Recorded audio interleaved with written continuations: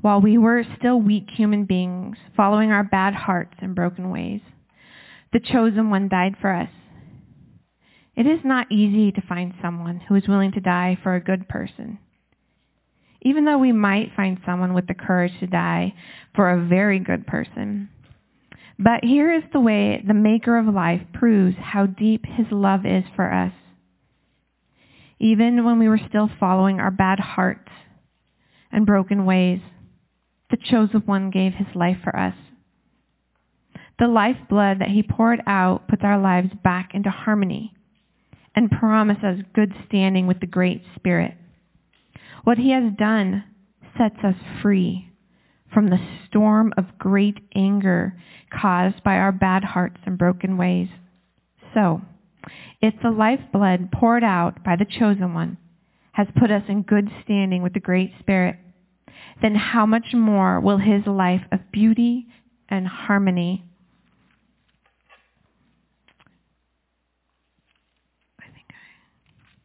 which has defeated death, now set us free to walk in his ways.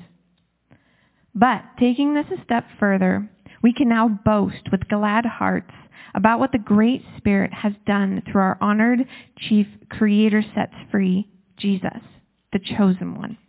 He is the one who has restored us back into friendship with the Great Spirit. Thanks be to God.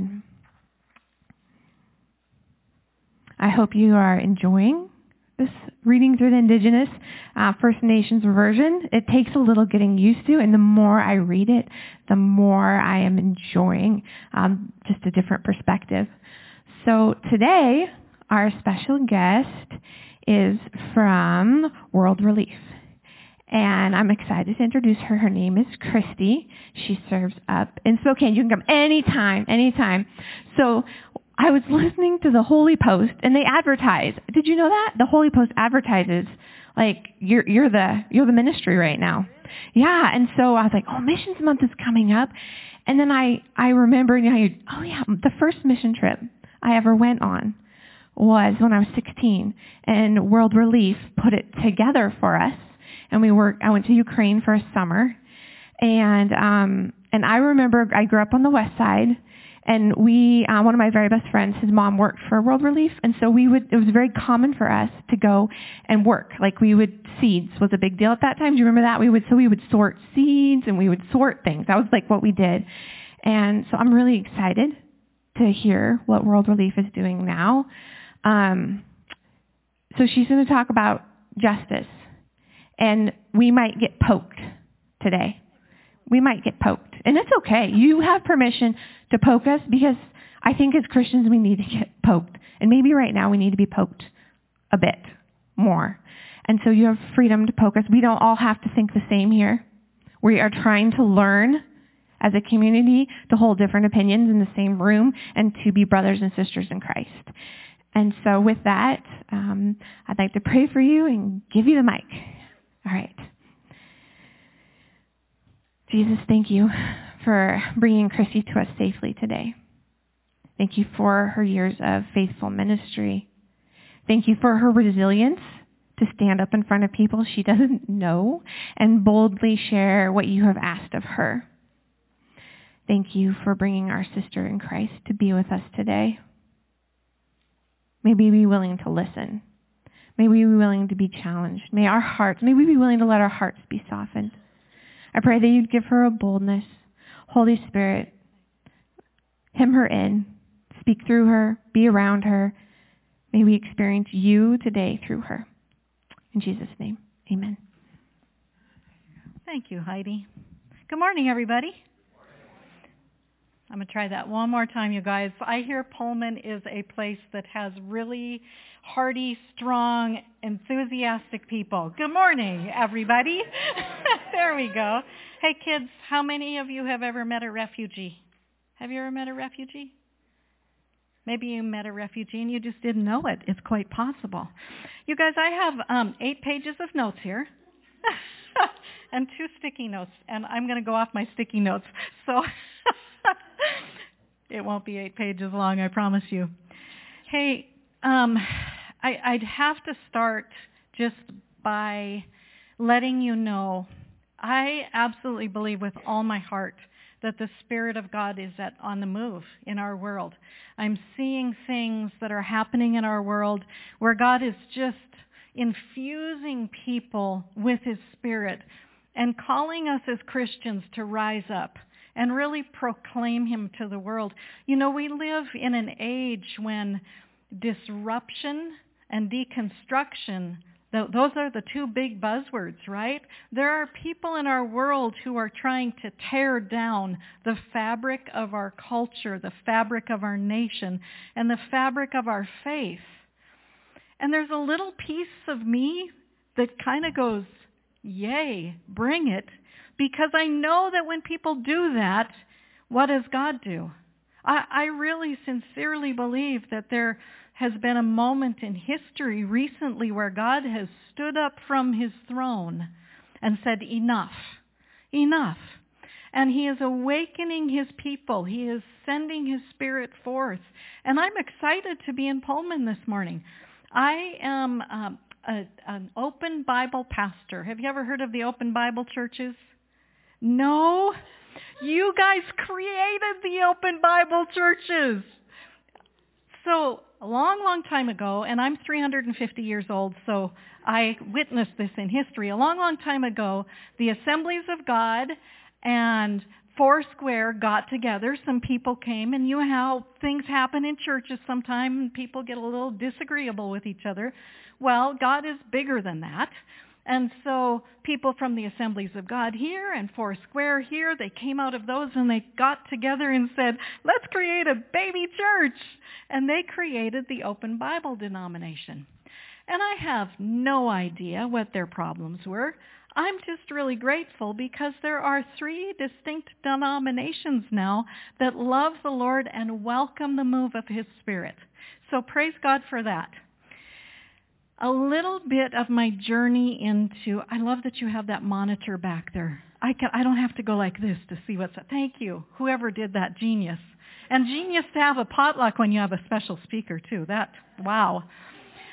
About 10 years ago, I walked into World Relief Spokane. I had seen an ad for a job for an employment specialist, and I had no idea what refugees were. I had no idea there were refugees in Spokane. I knew that one time in the late 90s we had put together a bunch of blankets, and I don't know what we were thinking. We sent them off to Sudan because there was a need in Sudan. I'm telling you, it cost us an arm and a leg to send those blankets. We should have just sent the money over there and said, buy a whole bunch more blankets than we can send. But we sent those blankets. And that was the only knowledge of refugees I had, really. So 10 years later, I walk into World Relief ready to start my first day on the job. And to say I was disappointed just walking in the door is an understatement. I remember opening the door and looking around and going, I thought I'd be working in a place where people were welcomed in something a little better than a refugee camp. And it really is just a very humble building. But that thought has stuck with me because my hope and my prayer is that as we engage with refugees, we will welcome them like Jesus welcomes them. You know, with open hearts, with open minds, with open hands, with generosity. So I walked in there 10 years ago, and for the first 2 weeks, I looked around and I went, Lord, really? Is this really you? Did I hear you right? Or did I just miss you because I'm hearing all kinds of foreign languages outside my door and seeing all kinds of people that I'd never met and people who were well outside my Western Christian worldview. And it messed with me. And I remember dropping my head to my desk and saying, I think I missed you, Lord. I think I really missed you. And I was truly ready to just give it another whirl, find another job. Well, it was during that time that my boss, who was Ukrainian, came to me and he said, Christy, how would you like to be the Sudanese mom? I don't know what a Sudanese is. I know where Sudan is. It's in Africa somewhere. I had never met a Sudanese person. I knew nothing about them. And I looked at my boss. Honestly, I said, Dimitri, I have 2 sons. They have beautiful wives. They all have children. I've got 6 grandkids. I don't need to be anybody else's mom. See how close-hearted I was and kind of jaded? But I agreed to take these 20 single Sudanese men on my caseload. I'm a brand new caseworker, know nothing about World Relief, and now I'm going to be working with 20 single Sudanese men. What am I going to do with them, right? They don't speak my language. They're a different culture. They're a different faith. They're a Muslim. I've spent like 10 minutes with a Muslim before that time, and I didn't know what to do. I seriously didn't. But I knew how to pray, so that was a good thing. So about a week later, I'm standing in the doorway of our classroom, and in walk these Sudanese men. And this just wrecks me, you guys. Every last one of them stopped at the door. They stuck out their hand, and the best way they could, they said, "Hi, Mom. I'm glad to meet you." "Hi, Mom. I'm glad to meet you." Some of them hugged me. And I was like, whoa, what am I going to do with these guys? I don't know what to do with these guys. But as I watched them, I literally was watching them this way, walking in the room. Here come, because the Sudanese people are the longest people in the world. I don't know if you knew that, but they are literally the longest people in the world. And as they all got seated in the classroom, I thought, I'm going to get them all a job in the NBA. That's what I'm going to do. They look like basketball players to me. But they weren't, and they don't play basketball in Sudan. I learned that really quick. So as time went by, I realized, and it didn't take me long because I'm a pretty hospitable person, I realized that more than anything, these guys needed family. They needed a place to belong. They needed a place where they felt like they were welcome and could just be who they are. So I invited them all to my home. And I live in a lily-white neighborhood, you guys, lily-white. So I had to go to all my neighbors and say, hey, there's going to be a whole bunch of African people here, and they speak Arabic, and you won't understand them, and they probably do crazy things, and they're really, really loud, and they're going to hang out at my house. And all my neighbors said, okay, no problem. So that started kind of this routine of Sudanese people coming to my house, and I literally became the Sudanese mom at World Relief.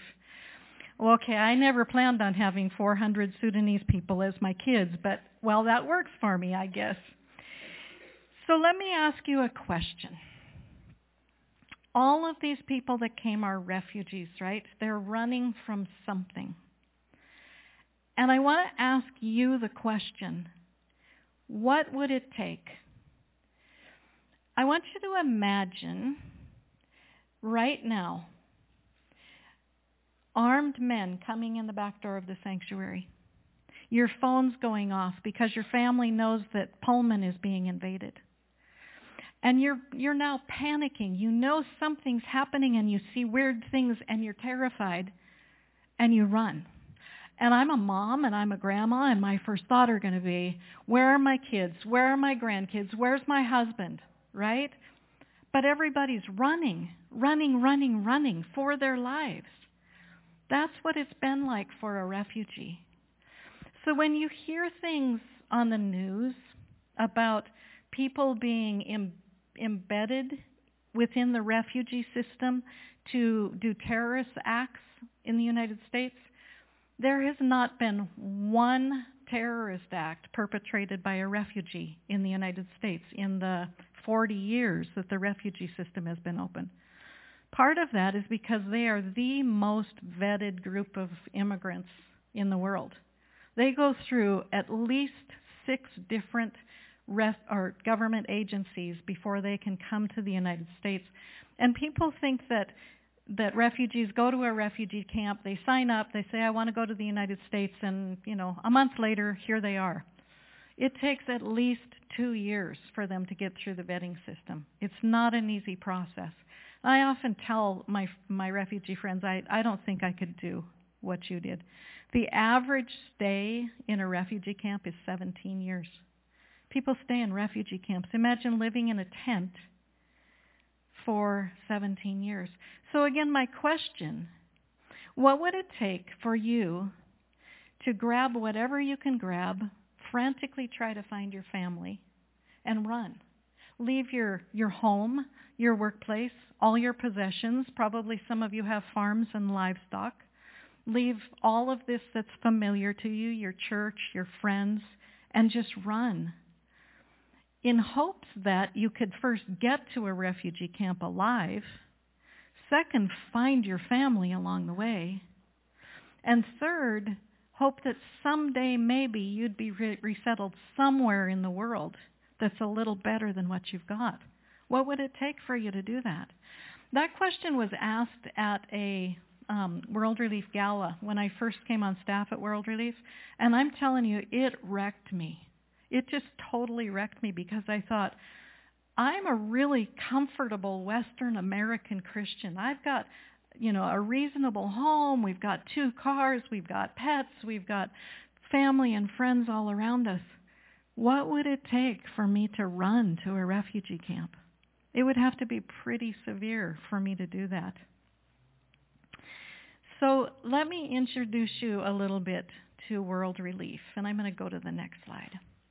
And I have to pull all of my big notes out here, my really big notes. Like I've got these slides in really big letters so I can read them. So World Relief's mission statement is empowering the local church to serve the most vulnerable. Empowering all of you folks to serve the most vulnerable. We truly believe that refugees are central to the gospel. For God so loved all of us who are sitting in church on Sunday morning. No. For God so loved all the Christians in the world. No.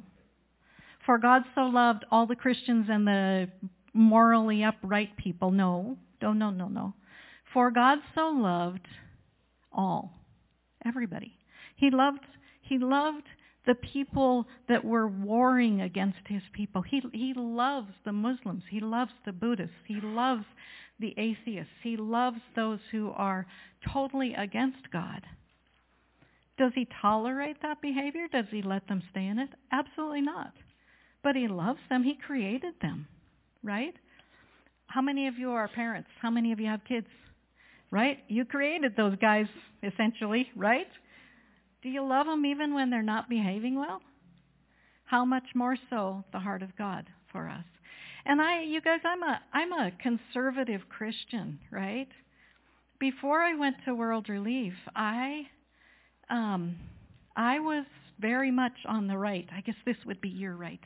I was very much on the right. And I thought that the best thing to do was for us to hang together and pray and, praise the Lord and be really, really careful who we hung out with, because that's kind of what Christians do. I was wrong. I was really wrong. So World Relief empowers the local church to serve the most vulnerable. Overseas, we have disaster relief programs, mother-child education, agriculture development, microenterprise development.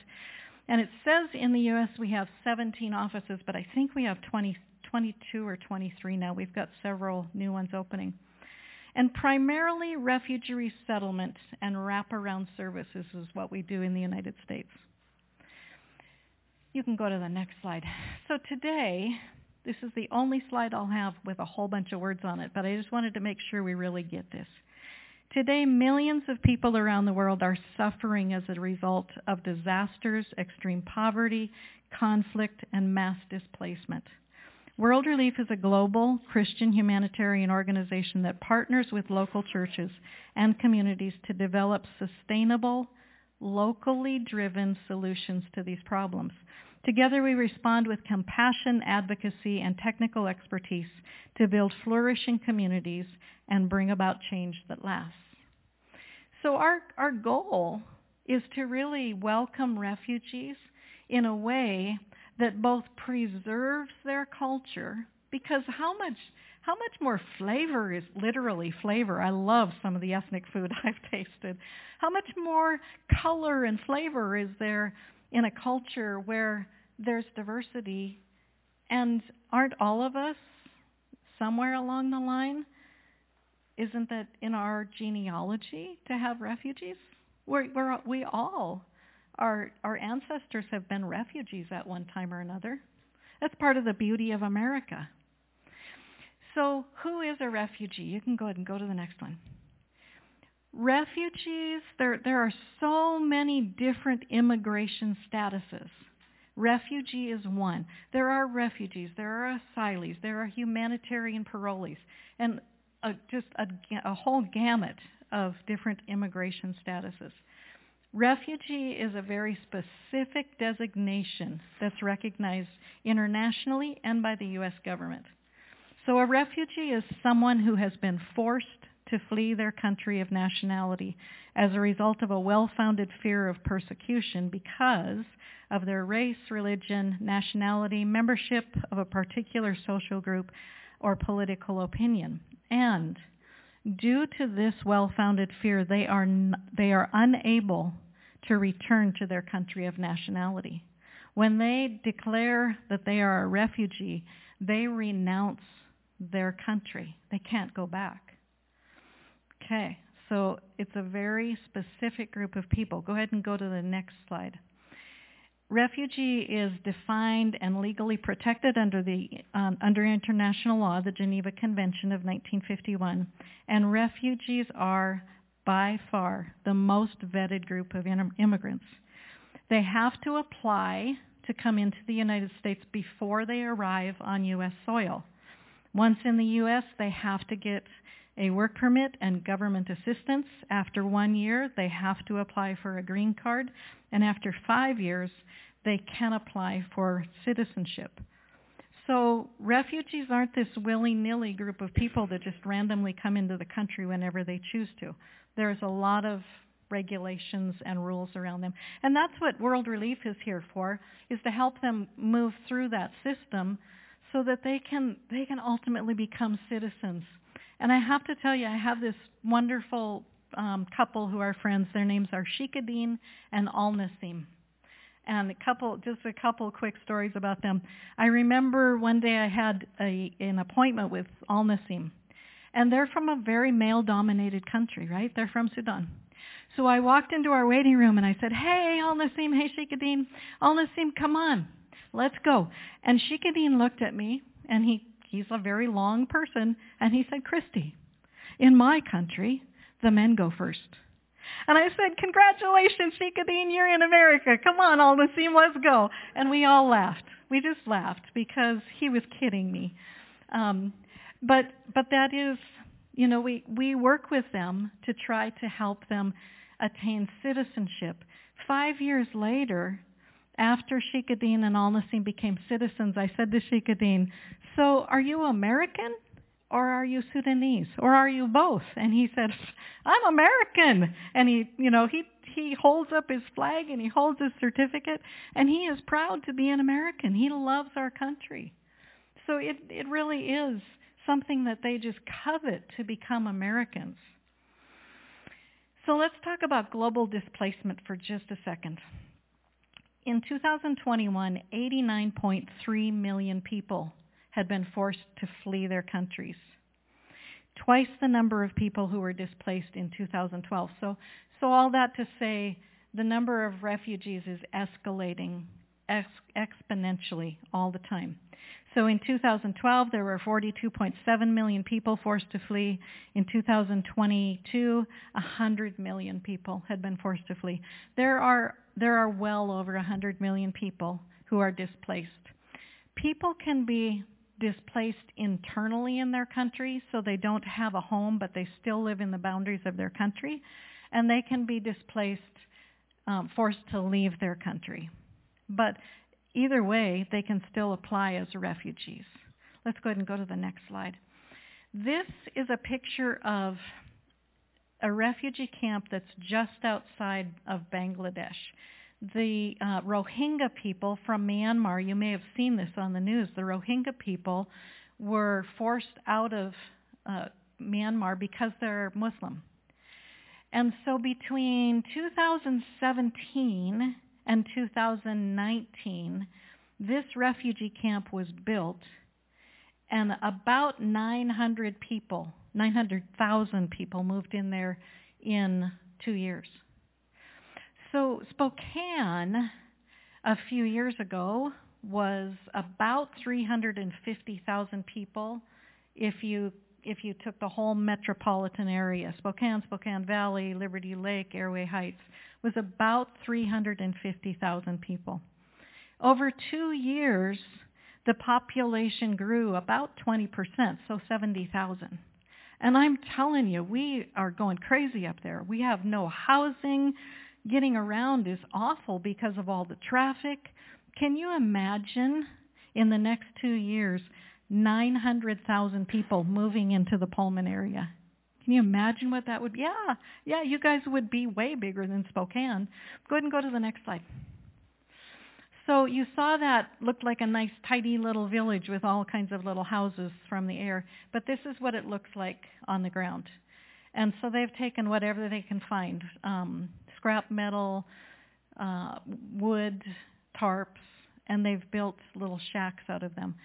And in that picture, it's a nice-looking little village out of tar paper shacks. But once a year, the monsoon rains come, and it kind of wipes out the whole village, so they have to then rebuild. But parents, can you imagine raising your kids in something like that and being there for years and years and years? I have a good friend who is from Bhutan. Bhutan's a country about this big just outside of India. And when she was a young child, her family was forced to leave their country, and they ran to a refugee camp in India. And she got married in the refugee camp. She had children in the refugee camp. And 18 years after her family went there, she, just an amazing lady, she and her family were the first Bhutanese people in the country, in the United States. Pingala is about this tall, and she's just a fiery little girl. She told me that she decided when she was in the refugee camp that there was no way her children were going to grow up in that refugee camp.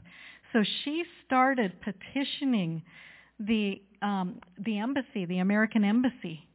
She would go every week to the embassy and bang on doors and talk to anybody who would listen to her. And she was the person who was responsible for the Bhutanese people being allowed to immigrate to the United States. She's just a tiny little thing. But she did it. And that's the kind of people most refugees are. They're just people of fortitude and determination. Go ahead and go to the next slide. I don't even have that one there. So let's go to the next one. Okay. This is a picture of a school, a typical school in a refugee camp. Is that a little different than what you guys have in school? Oh, yeah. But these kids are just so grateful to be in school and learning in any way. That is one of the most difficult things in the refugee camp is the lack of education. That, and people are not allowed to work. So boredom becomes can you imagine being in a refugee camp for 5, 10, 15 years and you don't have any work to do? And your kids go to school with very limited resources for all that long. It's a very depressing place to be. Go ahead and go to the next slide. These are kids in Africa who are gathering water for their families. I showed this picture to a young friend of mine, and I'm going to tell you his story. In the group of Sudanese guys that we worked with, there was a young man named Omar. Omar was Muslim, and he had this just bubbly, effervescent personality. And I'm telling you, when Omar smiled, the whole room lit up. And he was just friendly and warm. Just a terrific young man. One day he came to visit me, and he was very discouraged and a little bit distraught. And I did the best I could. I gave him some ideas, told him I would, help him find some resources. And he thanked me, and he walked out of my office. And a few minutes later, I was told by one of my coworkers that I needed to come out into our classroom and look out the windows immediately. And I did, and I saw police cars everywhere outside of our building. And I got there just in time to see them putting Omar in the back of a squad car in handcuffs. I went running out there because I had no idea what was happening. And that as I got to the car, the policeman stopped me and he said, "Do you know Omar?" And I said, "Yes." And he said, "You need to go to Sacred Heart Hospital to the emergency psych ward as soon as possible." I just told my boss, "I'm out of here," and I left and went down to the psych ward. Well, I found out that Omar had tried to take his own life across the street behind some houses, and one of the gentlemen in that house saw us. Well, I'm a mom, right? These are my boys. And I thought, this is not happening. This is not happening. I spent hours and hours and hours with Omar in the emergency room, at the hospital. They finally got him stabilized, and he went home. I saw him a few days later, and he was really distraught again. And I just couldn't help myself, you guys. This is such a God thing. It's a God thing for me to do something like this. I didn't even ask my husband. He's a really great guy. He goes along with lots of stuff that I come up with. I saw Omar a couple of days later. He was distraught. I said, "Omar, why don't you come live with us? Why don't you just come stay at our home? Just come and stay a few days. Get yourself together. We'll support you and help you." And he didn't.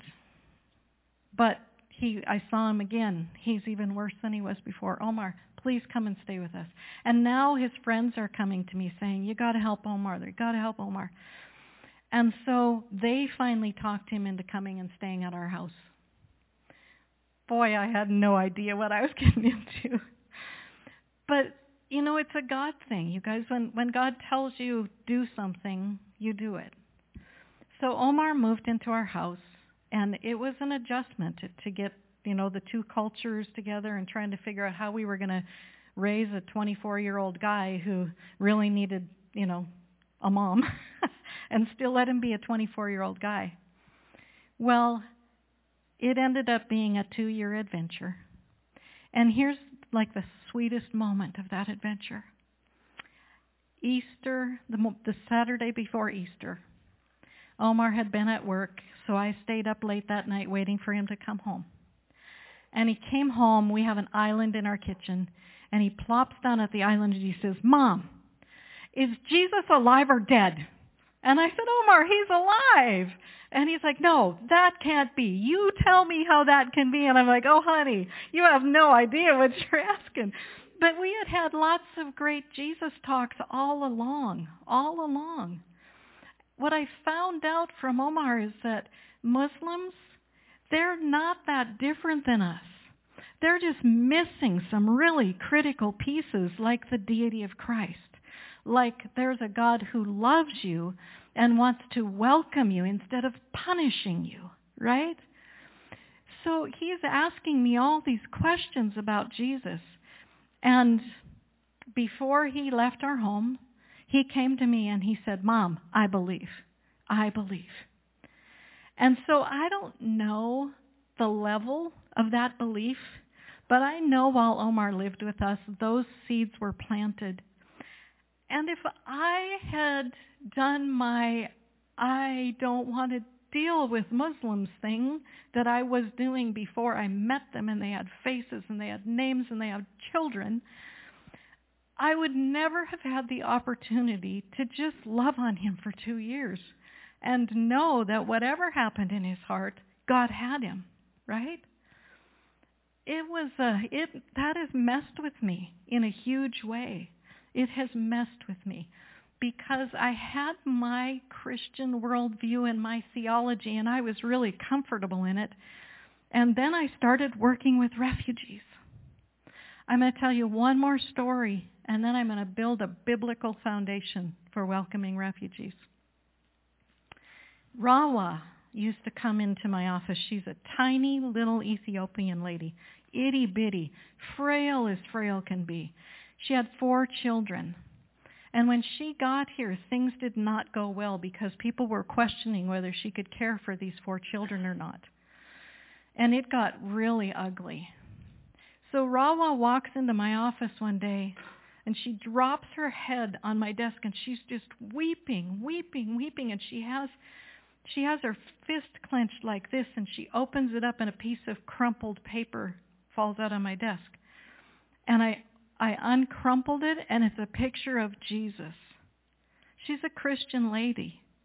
And as she's weeping in her very broken English, she says, Jesus, no friendy, no friendy. And she pushed the picture away at me. And I thought, there is no way I'm going to let this lovely little lady think that Jesus doesn't love her anymore. And there's no way that I'm not going to fight for her kids. And again, it just wrecked me. So this little gal and I partnered up. And today, Rawa walks into World Relief. She's a little bit healthier, shall we say. She'll have a big grin on her face, and she's got her kids. It took an entire village to raise Rawa and her kids, right? They had volunteers from churches. They had community agencies working with them. And it took all of us working together to help hold this family together and prove to her that Jesus was her friend indeed. It's so amazing to see how God will mess with you when you start loving on refugees. Can you go to the next slide? So let me build a biblical foundation for welcoming the stranger.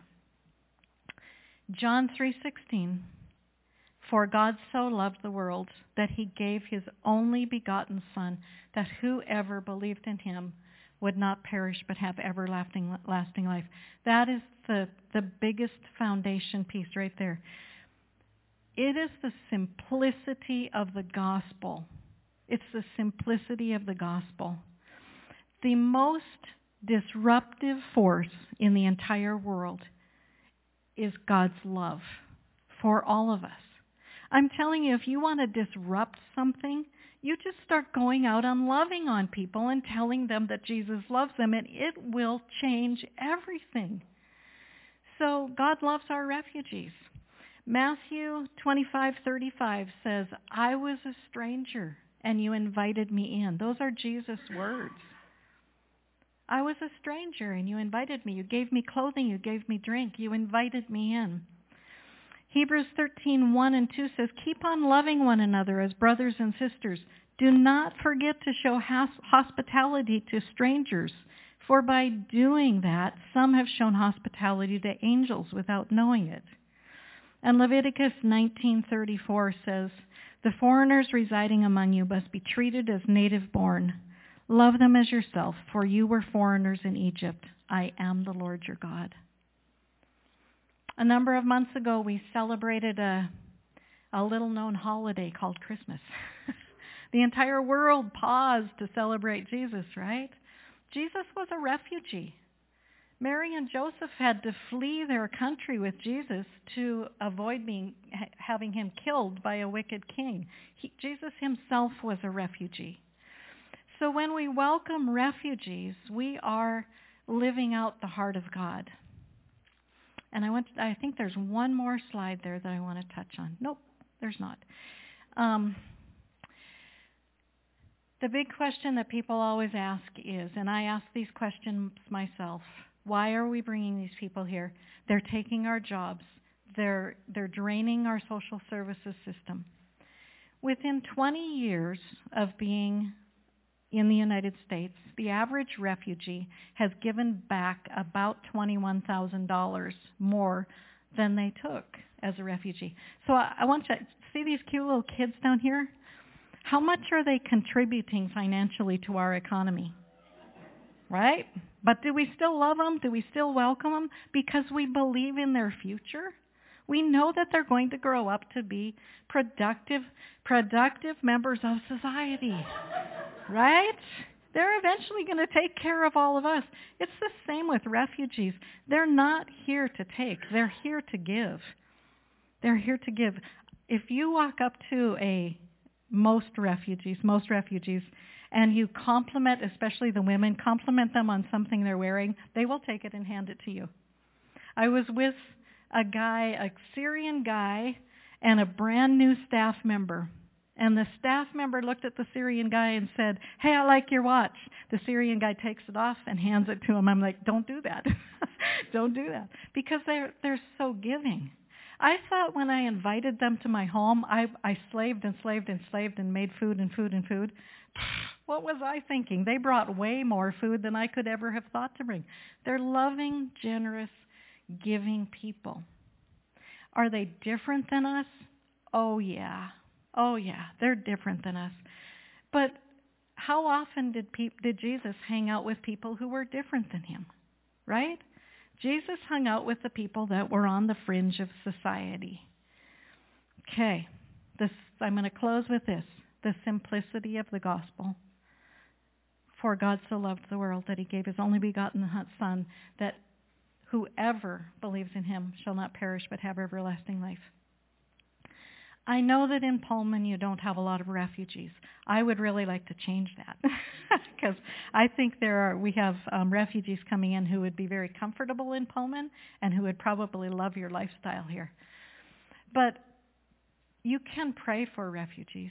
You can pray for world relief. I'm telling you, we're in a battle all day, every day, because we're a faith-based organization.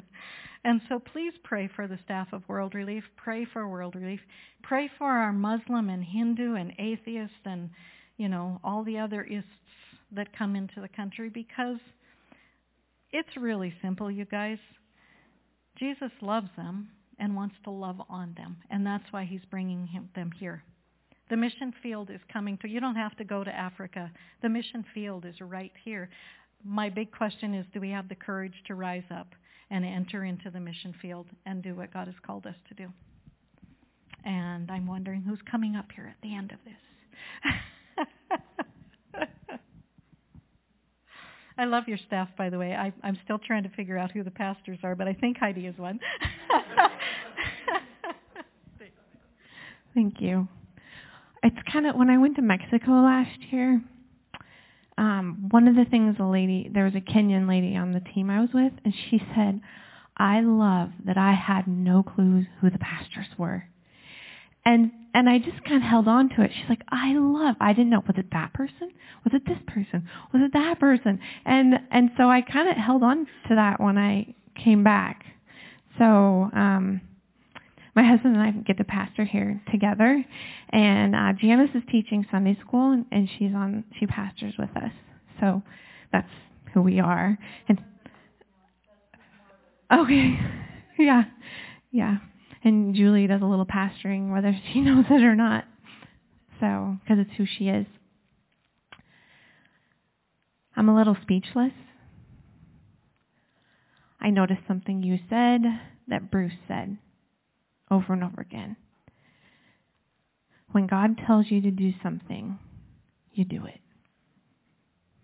Did you hear Bruce? Bruce said that in his own way. He kept pointing up here. And you said it takes courage. Let's just be a little more courageous here at Pullman Foursquare. Just a bit more. Let's do it. So when God tells us to something, I want to stop coming up with excuses or talking myself out of it, talking ourselves out of it. Listen. You can listen. When God tells you to do something, let's do it.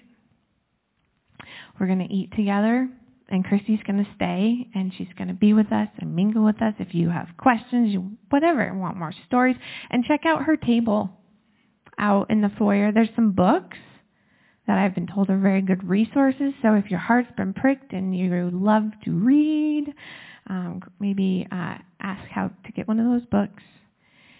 And let's pray for our food now, and then we can head back. We have to grab a few extra chairs. And I want you to know, if you did not know that we were having a potluck today, for whatever reason, we plan for that, and we make big pots of food. So you're all welcome to join us today. We made extra. Sherry brought a full crock pot. I saw several full crock pots. So please stay. We would rather you be with us than skedaddle. So, we end with singing the doxology. So you guys want to join me? All right, please stand and join me, because I'm going to take that mic down. And, I'll pray really quick. God, thank you for the food. Bless it. We pray because that's what Christians do when we eat together. So we pray for our food. We pray for our time together. All right, let's sing. Praise God from whom all blessings